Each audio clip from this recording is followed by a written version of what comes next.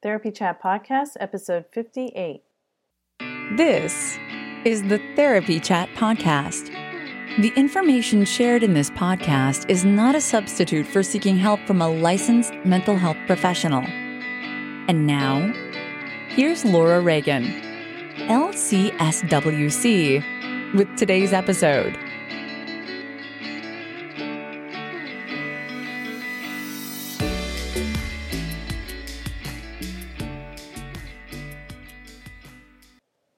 Hi, welcome back to Therapy Chat. Today, I have a fascinating discussion for you. This is the first in my series on trauma and attachment, and I'm interviewing Amy Sugeno, LCSW, who is in Texas and specializes in helping people who have attachment trauma or parents of children who have attachment trauma. She talks about how attachment trauma affects people in ways that they may not even realize. So I think this is a really interesting and important discussion, and we're going to continue talking about attachment and trauma over the next weeks. On alternating weeks, I'll have episodes on attachment and trauma, and then episodes on integrative mental health. A lot of those episodes on integrative mental health will relate to methods that can be helpful for trauma. So I'm really excited about both of these series, and I hope you're going to enjoy them as much as I have. But let's go ahead and get started listening to my conversation with Amy Sugeno. Hi, welcome back to Therapy Chat. Today, I'm super excited to have with me a very interesting guest, Amy Sugeno, LCSW. Amy, thank you so much for being on Therapy Chat today. Oh, thank you very much. You're welcome. I'm so glad to have you and have you back. You're one of the people who I interviewed months ago and unfortunately lost the audio for, so one who was very gracious to allow me to re-record our interview, and I'm hoping it's going to be even better this time. Yes, looking forward to it. So Amy, let's just start right off. If you can tell our listeners a little bit about yourself and your practice. Yeah, so I am a therapist down in Texas, Central Texas, not too far from Austin, and I have a small private practice where I work with mostly attachment trauma, and so I work with adults and also teenagers, mostly who have been adopted or maybe like adoptive parents, foster parents, and sometimes also parents who are raising their birth child who's been through trauma.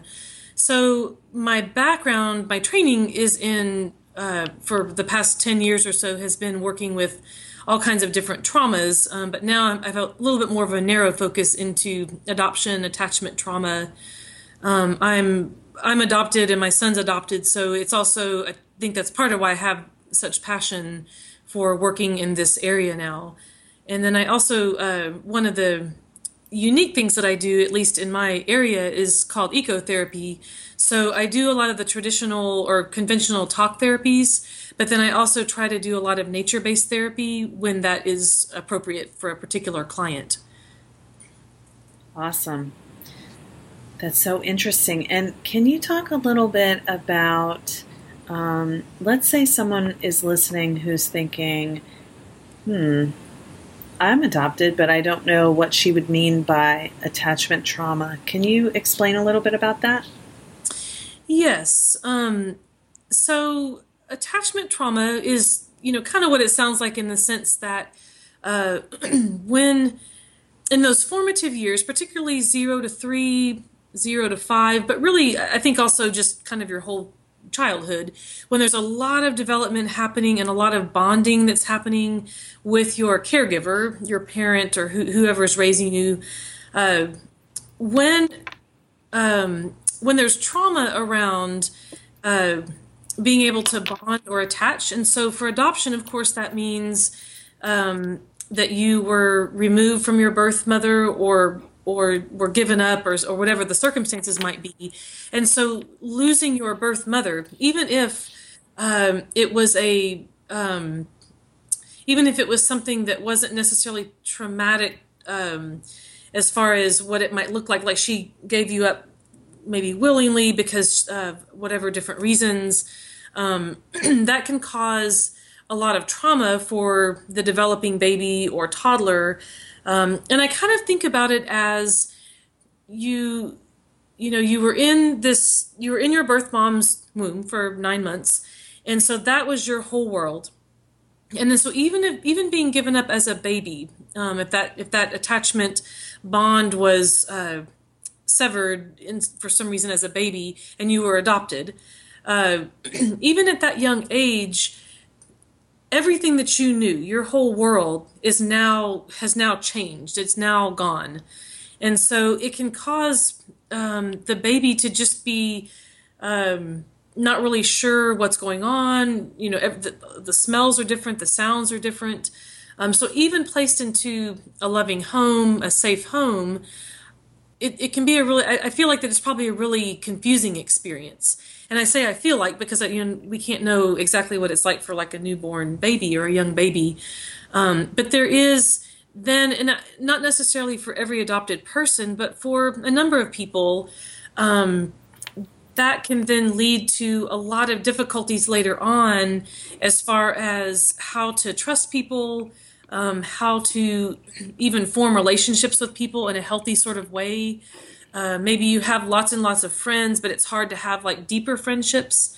All different kinds of things can come up later on that have to do with basically a very deep fear of abandonment that is not a logical thing often. It's not like the person's logically thinking, oh my gosh, my friend might not want to be friends with me anymore. It's a really deep sort of subconscious kind of thing that happens with people. Thank you for explaining that. And I think it's really, adoption is such an interesting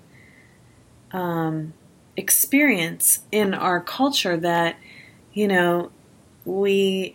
there are many children who are born and then they move to an adoptive family. At any point, it could be from, in the first days after birth and any point along their childhood development path. But culturally, we have this message of, if you were adopted, then now you're in a better situation. So there's nothing wrong. And there's, everything's happy now. It's like happily ever after. But for the person who was adopted, if they experience that attachment trauma that you just spoke about, they may feel, well, something's not okay for me. I don't know what it is because I'm in this loving family. I've always been wanted. I never even knew my birth mother. So it's not that, but it could be related to that attachment trauma that they can't really place. They can't put their finger on it.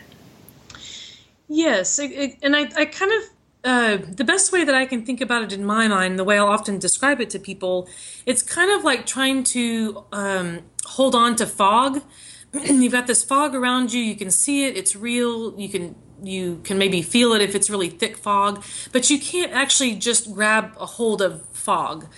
And so what I mean by that is that it can often be like a pervasive kind of, maybe it's a pervasive sort of confusion, or maybe it's a pervasive feeling of like, I just don't really fit. And it may not even be in the person's conscious mind, or it may be, but I don't really fit anywhere. Like maybe I don't really look like my parents, my adoptive parents, or maybe I do, but maybe my temperament is different. So it kind of brings in the idea of how important mirroring is, where especially when you're very little and as you're growing up and your brain is developing, how helpful it is to be able to see yourself in your parents. Maybe that's something as simple as your hair color, or maybe it's you can sing really well like your mom, or you're really athletic like, your aunt or something like that.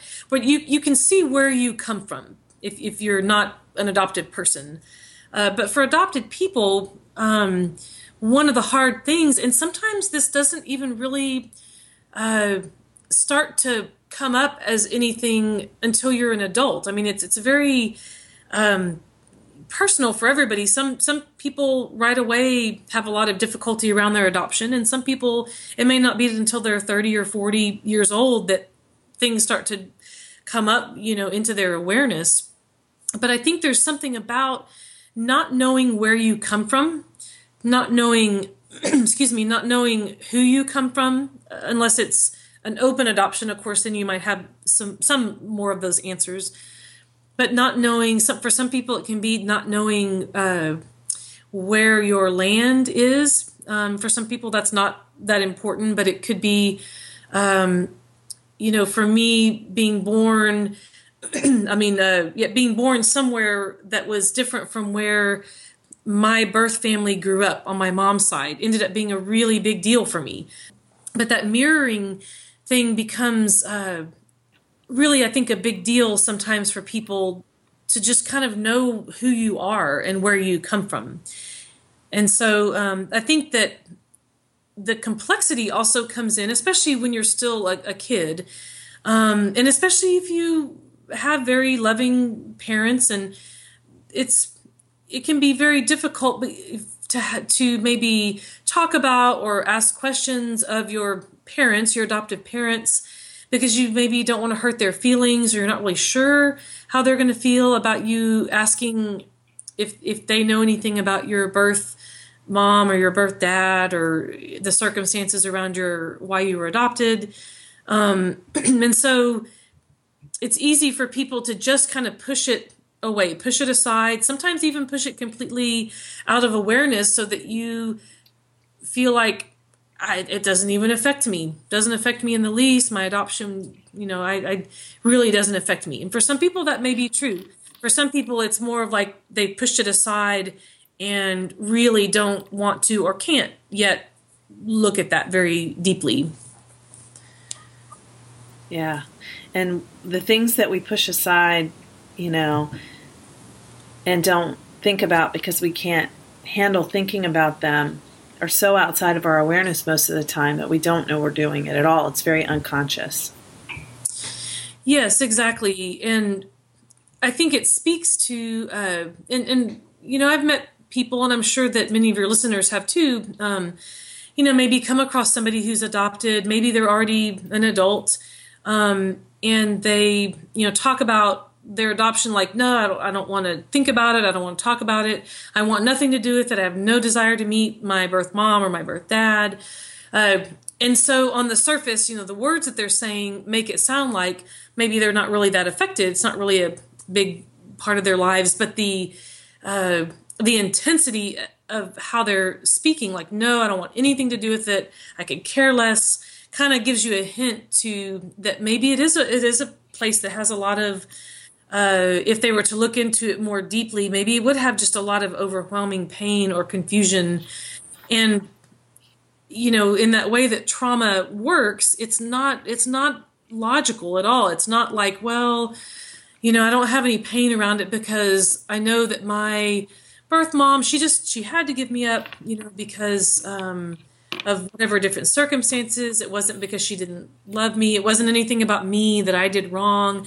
And you can have all the logic in your mind that you want, but that way that trauma doesn't really connect with logic. It's more, so it becomes this deep place of abandonment. Even if you weren't abandoned, per se, or you weren't abandoned because of something horrible about yourself, it still, for some people, it can still have that feeling. There's something so horrible about me or so deficient about me that she just had to give me up. And so that kind of speaks into the trauma piece, but that's really deep and difficult and painful stuff to look at. And so it's understandable that people want or need to keep that pushed aside and maybe let it come out in little bits and pieces, or maybe it doesn't come out at all. So that's why it's the trauma piece of it. Why it's characterized by being called trauma, attachment trauma. Therapists, we've all had that moment. You wake up in the middle of the night. Oh my gosh, did I do my notes? Well, you don't have to worry about that anymore when you use Therapy Notes. Therapy Notes makes it easy to write your notes, get them done quickly, but thoroughly. My group practice has used Therapy Notes for 6 years, and everyone always finds it easy to use. But the best thing is, if you do need help, you can call their customer service number and a person answers the phone. And anytime I've ever had to use it, which is maybe 3 times in the past 6 years, my issue has been resolved easily with a cheerful demeanor in 15 minutes or less. So I highly recommend Therapy Notes. And don't forget, go to therapynotes.com and use promo code CHAT to get 2 free months.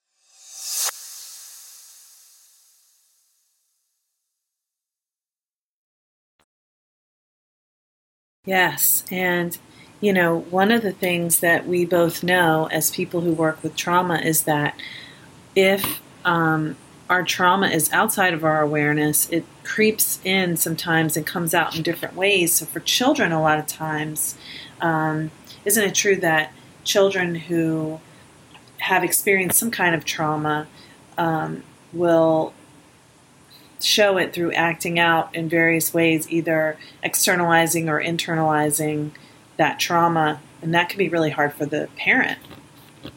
Yes, absolutely. And a lot of times, and I'm not a children's therapist. I do work with teenagers, but I'm not like a little kid, younger kid therapist. But in working with parents, and of course I have my own a child who's adopted too, I have a sense of some of this. And so with kids, exactly, it's often more their behaviors that come out. So they're not typically going to be able to, developmentally, not going to be able to tell you, here's how I feel. Maybe as an older teenager, they could possibly, but they're not going to be able to use words like an adult could and say, here's my trauma and here's why I'm acting this way and that kind of thing. So you're right. They're going to have more externalizing behavior, which for adopted kids who have been adopted or, in foster care, sometimes that can be really aggressive, even violent, sometimes extremely violent behaviors, or it can be more like aggressive, words, maybe not physical violence, but so it can often come out in those kind of ways, or kind of the opposite end of the spectrum, where it's like a super withdrawing, so that the child becomes it's almost to me, it feels like almost like a violence to yourself. So it might be actually like self-harm or suicidal thoughts, but it could also just be more, I just hate myself. I'm a horrible person. Like these thoughts that are very internally damaging. And so kids, when that abandonment button is pushed, and it can be in a nanosecond, it can be something that's so seems so simple on the outside. Maybe you ask your child to please pick up their shoes off the floor or something very normal. And all of a sudden, something about that has just pushed that abandonment button, that attachment trauma button. And in a nanosecond, they're yelling, maybe they're throwing things, or they're, I hate you, and they're running to their room.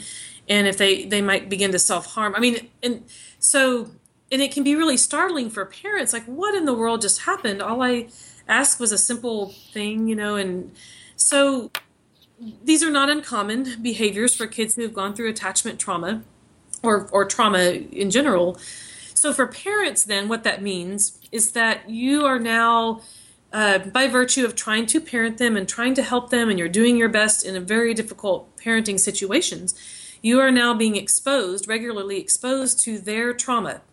Either they're telling you some things that they remember happening, like their trauma stories that have happened, or by virtue of those behaviors, especially if you're a very sensitive person as a parent, you're just picking up all of that. Mm-hmm. And so you can then, as a parent, you can actually develop PTSD, compassion fatigue, secondary trauma, from parenting a child who is trying to heal from their trauma, or who is expressing their trauma. And so then parents can start to wonder, about their own mental health, sometimes they'll start to notice, like, I don't feel like myself anymore. I'm more irritable. I'm withdrawing all the time. I don't like my kid, or I'm exhausted, and not just tired. It's like to the bone exhausted all the time. I don't feel like myself anymore. I used to be a happy person, or I used to love to do this, play guitar or some kind of hobby. And now all I want to do is just, lay on the couch or watch TV or something. So I think this is a really important piece for parents, because it's not something that's talked about a whole lot, secondary trauma in adoptive and foster parents, also parents who are raising a birth child who has had trauma. It becomes just that much more critical that you are also finding a way to take care of yourself, which is a really hard thing to do when you are in the trenches, in the war zone, is what it can feel like, in trying to parent your child. And maybe like all of your friends, or many of your friends and your social support around you, don't understand what you're going through. Maybe they are having a more normal kind of, regular sort of parenting situation. Their child hasn't gone through trauma, so they don't really understand what you're going through, or why your child is behaving like they're behaving when when your friend comes over, or you get together at the playground, or whatever it might be. And so then then that leads into a lot of isolation, a lot of shame. And so that's something I really like to work with parents on in my practice, is really bringing that up, that secondary trauma. Like, let's talk about this. This is a real thing. It's really important. It can be devastating not only for your mental health, but your physical health. It can make it very hard to parent.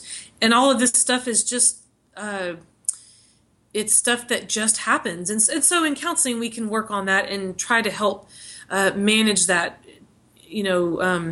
in a better way, so that the person is not suffering quite so much from their secondary trauma. Yeah, that's a great point about secondary trauma. And I've been thinking, too, a couple things about this. But one is that for a parent who has adopted a child, they may have had a struggle with infertility before making the decision to adopt. They may have had perhaps multiple miscarriages or other pregnancy losses before adopting. And so those can all be traumatic too. So you take that mix of traumatic experiences, and then, in this story we tell ourselves, it's like, okay, everything's okay now. We've adopted a wonderful child. Our family now feels complete, and everything's supposed to be, sunshine and rainbows from here. And then the child who experienced either the attachment trauma or some other type of trauma in their early childhood is acting out, and the parent begins to have those effects of secondary traumatic stress. I imagine it can just make people feel like they are really going crazy. I think you touched on such a great point. There's a few things about that. So yes, for people who are adopting, for a lot of people, maybe not everybody, but for a number of people, it's exactly like what you were describing. Maybe they've had struggles with infertility, and so they've had a lot of infertility treatments that they've had to undergo, or miscarriages, so that you begin your life as a parent. Like, say that the adoption goes through, and now you're at home starting your new life with your adopted child.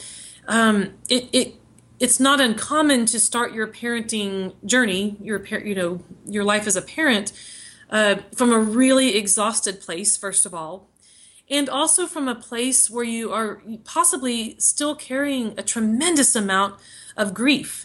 Yeah. And perhaps you have worked on some of that grief. If you've gone to therapy or some grief support groups, maybe you've begun to work on some of that. But probably there's still a lot of it that's still there. And so that's the first part, is that you're not starting your parenting life as a parent from like a refreshed place, or a place that is, kind of completely happy. And so that's a really hard thing, because while you're having to help your new child adjust to their new home and to their new family, you're still dealing with so much grief. And that's too much, really. I mean, it strikes me as just too much for one person. So hopefully then if a parent hasn't found support yet, that they might be able to seek out some support for that, or continued support. The other part of that is that I was thinking about a parent's own attachment style, because we all, of course, have our own childhoods. Obviously, we were all children once, and we had our parents or whoever raised us. And so we all grow up with our own attachment styles, or our own attachment tendencies. And if that was not a really secure attachment, and you can Google, if you're wondering what different attachment styles, you can Google that. But there's a few different attachment styles. I think it's probably a lot more complicated than just a few styles. But if you did not grow up with a secure attachment that was safe and loving, and where you didn't really have to worry about the attachment with your parent, particularly your mom. And I think probably a lot of people did not grow up with that kind of secure attachment style. So if you've had attachment difficulties in your own childhood, or especially if you had your own traumas, abuse or neglect, or the death of a parent, or other kinds of traumas, and if those have been left unresolved, or if you haven't done any work around those, so that they're just kind of still sitting there, that's going to all get very likely all churned up. And I think that's very normal for parenting anyway. Mm-hmm. And then parenting a child who has their trauma, and so they're giving you all their trauma by their behaviors and different things, and now your trauma is getting all churned up from like 30 years ago or something. And your attachment style is getting, maybe it was kind of an insecure attachment, or elements of insecure attachment. That is going to just all get churned up, or at least the potential for that. And so I think the work for parents, part of the work is also, if they can connect with a therapist who can also help them with that part of it, their own past trauma, maybe talking some about their own attachment, because attachment with an adopted child is it's a really hard thing. And I don't mean every single adopted child, but for a lot of adoptive parents, this is a huge source of discussion. And how do I bond with this child? How do I help this child bond with me? Because I'm a stranger. At least kind of in the beginning, I'm a complete stranger to them, to my child, and my child's a complete stranger to me. And so the attachment and the bonding can be really, really difficult. And sometimes that happens with birth children as well. I don't mean to say that giving birth to a child means you're automatically going to have like perfect secure attachment, because that sometimes is a difficult thing too. But for adoptive parents, I think it's probably almost par for the experience, is just that's going to happen for probably a lot of adoptive parents, is the attachment is just going to be hard. And attachment's a two-way street. So it's not just how can I help my child attach to me, my adopted child, how can I make sure that I'm attaching and bonding with my child, which is really hard if most of your experience with them in those early days especially is that they're crying all the time, they're pushing you away. If they're an older child, maybe they're throwing things at you, or they're just pushing and pushing and pushing you away. Hiding, running from you. Yeah, that can be it can be very hard to even want to attach to that child. And of course you want to, but how in the world do you do that? So it can, so then there's so much shame that's like, I want to attach to this child, but maybe there's this hidden feeling of like, man, I'm so tired, and I'm tired of all of his behaviors or her behaviors. maybe there's a part of you that is starting to feel like, I wish I hadn't done this, or I, adopted, or I don't like him, or I don't like her. And then of course you feel terrible, terrible guilt at feeling those ways.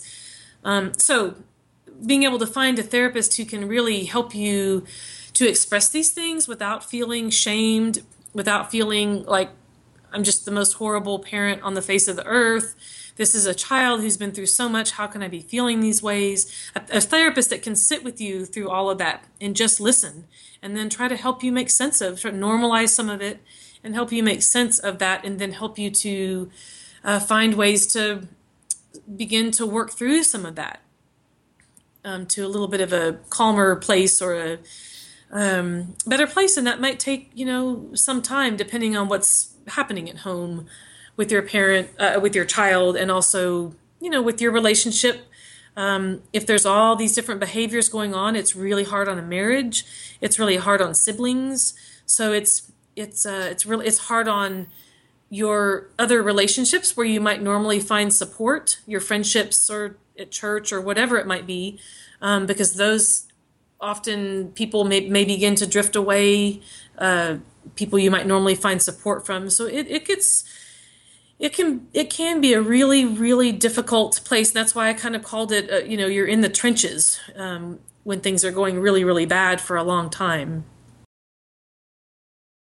Yeah, this has been so interesting to think about, because, thinking about being an adoptive or foster parent, or parenting a child who has trauma as a secondary traumatic stress experience, it totally makes sense. And yet I think it's so great that we're having this conversation, because what I'm hoping is that if there's anyone listening to this who's like, that's how I feel, but I didn't know what to call it, and because I didn't know what it was, I just dismissed it, and I felt like it wasn't real. For those people who are listening to be able to say, wow, there are therapists who can help with this, and that if I know how to explain what I'm feeling, maybe I can find the therapist who will be able to help me feel better with this, because, I love my child and I want to feel connected. And, at the same time, parenting is so hard on a good day that it can be really discouraging when you think you're the only one who's suffering this way. So I'm so glad that you brought these points to light. Absolutely. It's something, again, I'm very passionate about, because I have lived it myself. And so it's something that, it's something I feel that's really, trauma is something that I've loved working with for a long time and still love to work with. And I think this is a piece of trauma that's not that well understood. Attachment trauma is maybe, and certainly there are some really great neuroscientists and therapists who are doing research and working with people around this, but it's not a real common sort of thing to be able to get accurate information on. And I think, what you were saying about, or earlier about adoption being sometimes kind of misunderstood, that I think that's also a piece of it, is that people, even therapists, they might think to themselves, well, you're working with this parent and they're telling you all of these things, and you're thinking, well, but now your child is safe, or aren't you an angel, or just aren't you just such a savior for like saving this child from whatever circumstances that brought them to be adopted? Or I remember talking to an adoptive parent who said, well, my child's past therapist said, well, I don't really think adoption has much to do with your child's anxiety and depression, maybe a little bit. And it turned out to just be a huge piece, for this child that was completely overlooked by a well-meaning therapist. I don't mean to be critical. I'm just more trying to say that I think it's a really misunderstood piece, and it's easy, especially when a child has been adopted at birth, where it's like, oh, well, they never have had any abuse or any, so they just moved right from the adoption agency or the orphanage straight into adoptive home and loving, safe parents. And sometimes that is the case. Sometimes things go smoothly, and truly a person may never have much difficulty with their adoption, but sometimes not. And sometimes it can creep up at the times when you just don't expect it. So that all of a sudden your child is just, you're just like, they're just having all these behaviors, and, up until then they've been such an easy child to raise, or they maybe it doesn't happen until adulthood that they start to have a lot of things come up, and often around important like life transitions. So things like puberty, for instance, or graduating from high school, or becoming a parent yourself, getting married. These important ages or important life stages are times when sometimes that will really get to be churned up, because they're these vulnerable times when you're kind of looking back, in your own life, and you're thinking, well, I don't know. Now I'm pregnant with my first child, and I don't know anything about my genetics. I don't know anything about my own history, if you're an adopted person. So maybe that starts to really bring up a lot of very confusing thoughts. I think, too, so much of it's not always just so unconscious, but it can be out of our awareness. The emotions and even the body sensations can be separate from the thoughts, because your thoughts, you could say, oh, it has nothing to do with that, or, we can talk ourselves out of it in the stories we tell ourselves, but the emotional response we have, especially with trauma, it's a primitive response. It's not, there's no real connection with your logic. So, yes, may not even be necessarily saying to yourself, well, I don't know my genetics, but just something biological seems to be happening in your leg. I'm not okay. Yes, exactly. And sometimes it can really, it can be very hard to connect, like, what's happening with you now. Say that for some reason you're starting to just really feel a lot of anger, you're becoming very angry, or having a lot of grief or something, and you can't really figure out why. That's that trying to hold on to fog. And it can be really hard for people to connect that all the way back to, like, being given up for adoption at 2 days old or something like that.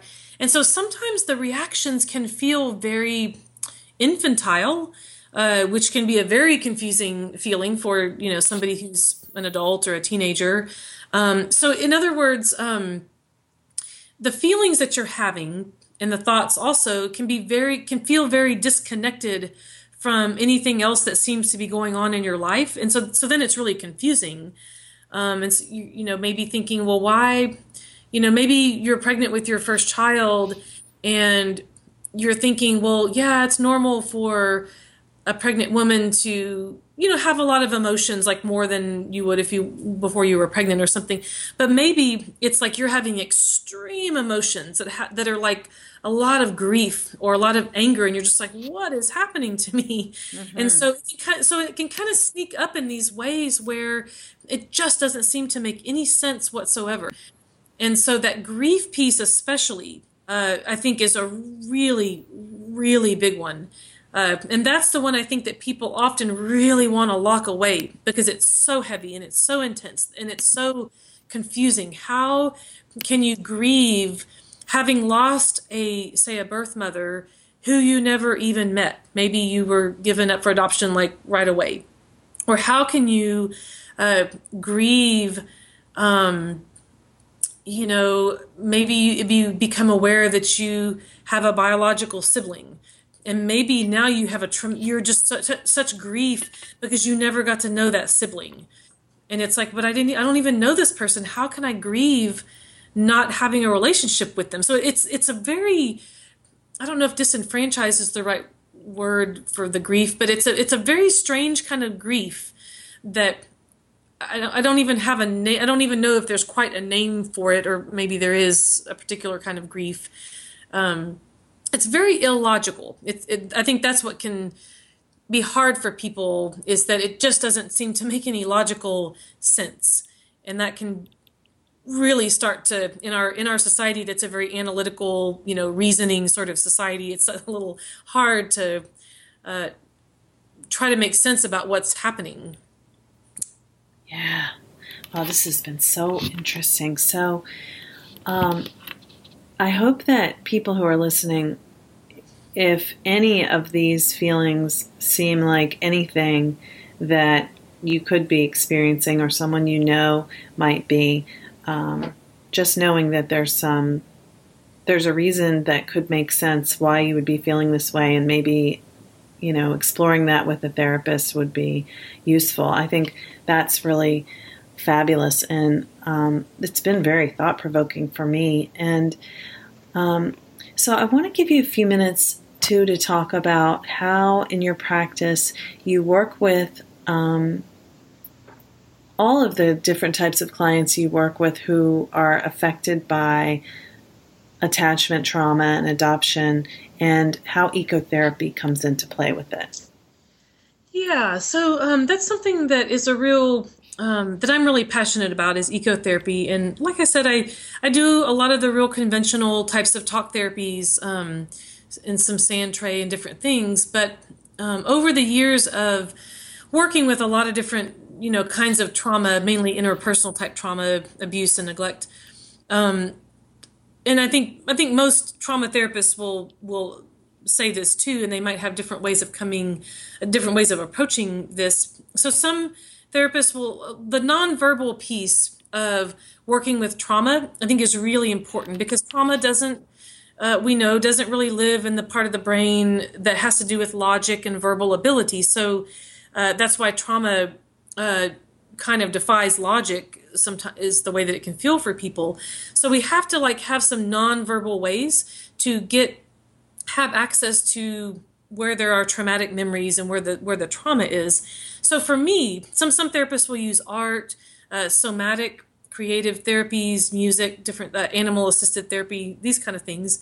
One of the things that I do that I have found really effective is using nature-based therapies. And so that partly comes from, in my past life, before I was a therapist, I was a wildlife biologist. So it's kind of a natural fit for me, tapping into the healing aspects of nature and the restorative aspects. And so there's a ton of research behind this. And also, we don't necessarily need research to know that going out into nature, maybe sitting by a pond or a creek, or some kind of beautiful area or something, is restorative. Like, you just feel a little bit better, maybe a little bit calmer. And so some of my work is simply validating and encouraging people to spend more time in nature. And that can just be as simple as sitting on your front porch. If you can, go on a hike or go to a park where there's a pond or something like that. So simply allowing nature to do the work that it does, which is relax the nervous system. It helps a little bit with depression and anxiety, helps to relieve some of those symptoms, these kinds of things that nature just does passively. But then the deeper work of ecotherapy as a therapeutic, evidence-based therapeutic approach, is that then you can start to help clients develop a relationship with the natural world, so that nature becomes kind of a teacher. Well, nature becomes, actually for me, is a co-therapist, is how I view it. And so nature becomes a teacher and a guide and a mirror.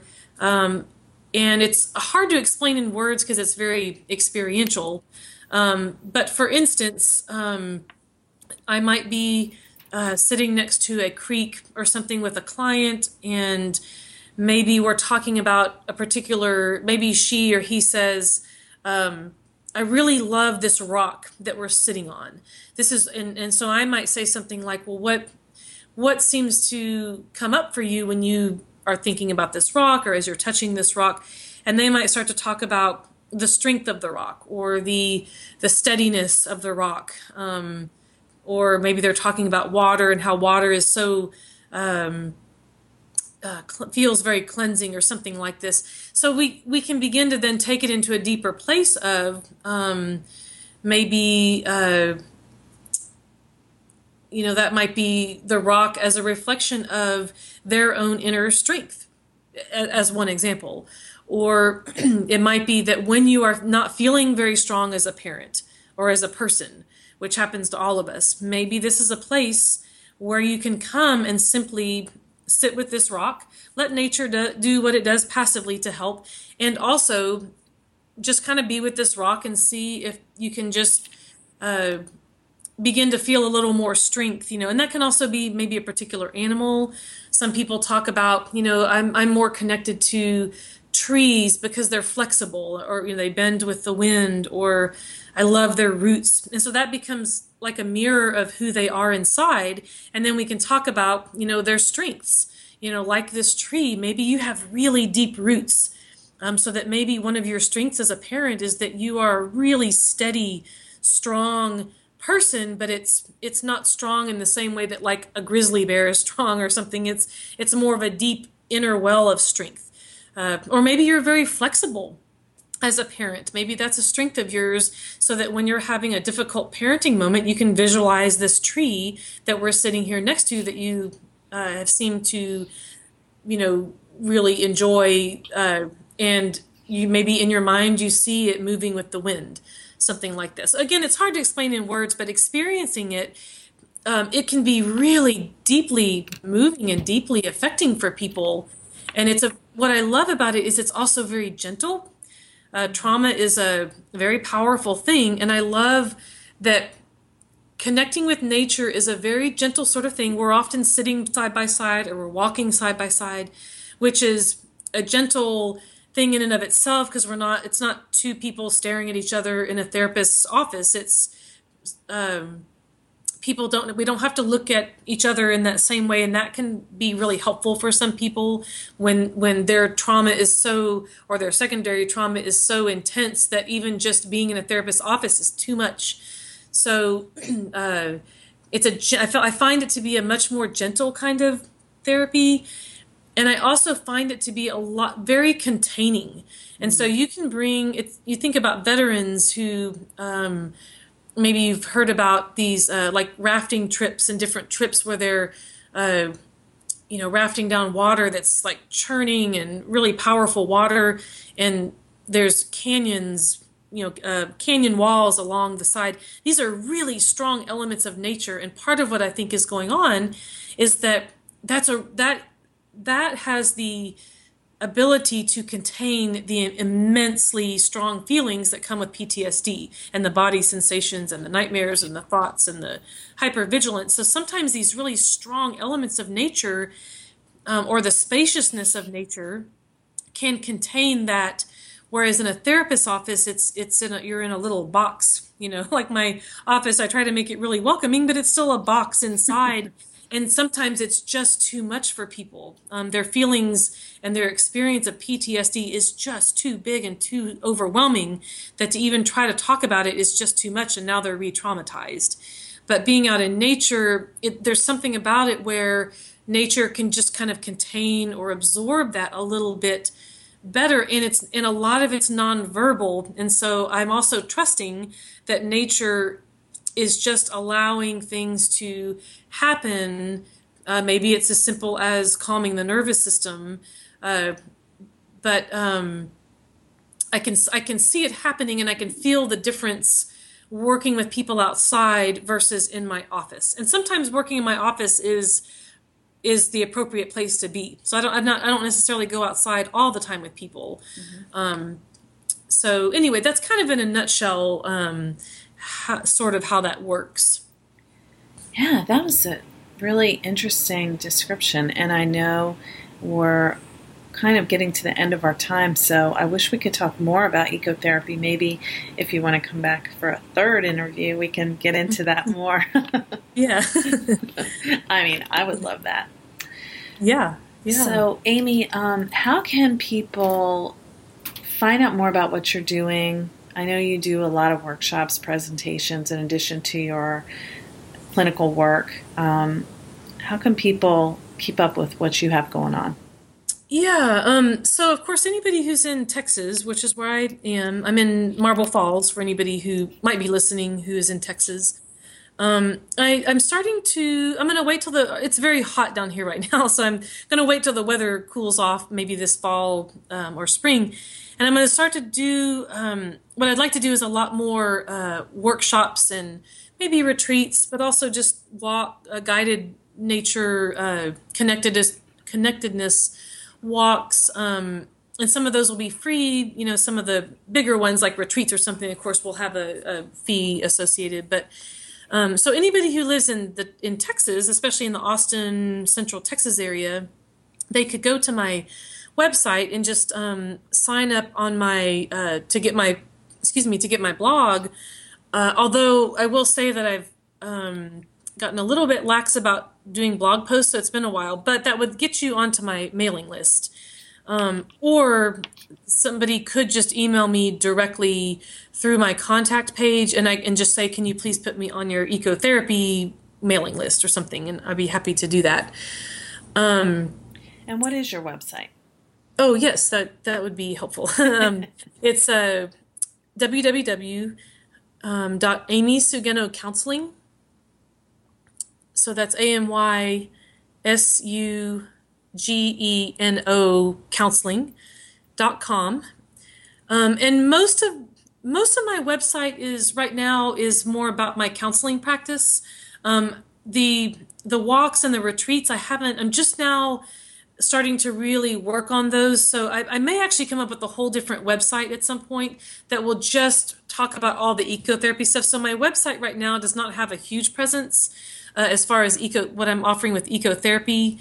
But it will at some point, because it's where I'm moving my practice more in that direction. Great. So even if people are listening to this, a couple of years after 2016, they can probably go to that website and get to the ecotherapy information, whether it's on a different website or they're connected or whatever. Exactly. And then actually one thing, if there's anybody listening who is from the Wisconsin, Minnesota area, in October, it's the 21st and the 22nd of October, it's the Wisconsin Foster and Adoptive Parent Association fall conference. And I'm actually going to be speaking up there. I'm going to be doing an ecotherapy workshop one day. And then the next day, I think I'm going to be doing maybe the keynote. I'm going to do another talk. I don't know if it's a keynote or I don't remember, but I'll be speaking again, and that's going to be more on secondary trauma in foster and adoptive parents. I'm going to be doing two things with that. So anybody who wants to go to that conference, that would be a way I think it's pretty affordable. So that would be another opportunity that's a little unusual. I don't really do a lot of talks outside of Texas. So that's I'm really excited about. I've never been up to that area before. That is very cool. So that's October 2016. And hopefully people who are listening to this after that time will still be able to go on your website and see the other things you're doing coming up and get your newsletter and all that good stuff. Well, Amy, it's been delightful to talk to you again, and I hope that we'll continue this conversation in the future. But for now, thank you so much for being on Therapy Chat. Oh, thank you. It's my pleasure. I really enjoyed it. I hope you enjoyed my conversation with Amy Sugeno, LCSW. She is doing amazing work using ecotherapy, using nature as her co-therapist, as she said, to help people who've experienced trauma related to attachment.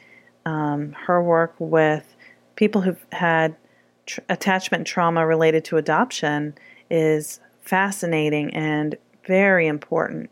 So if anything in this episode resonates for you, please reach out for a therapist in your area and see if you can find someone who specializes in attachment, because that will be important for having someone who really understands what is causing the way you feel.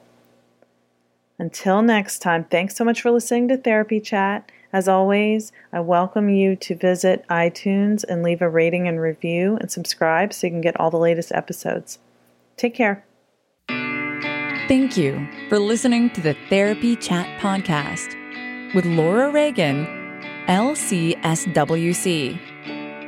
For more information, visit Laura's website at www.laurareaganlcswc.com.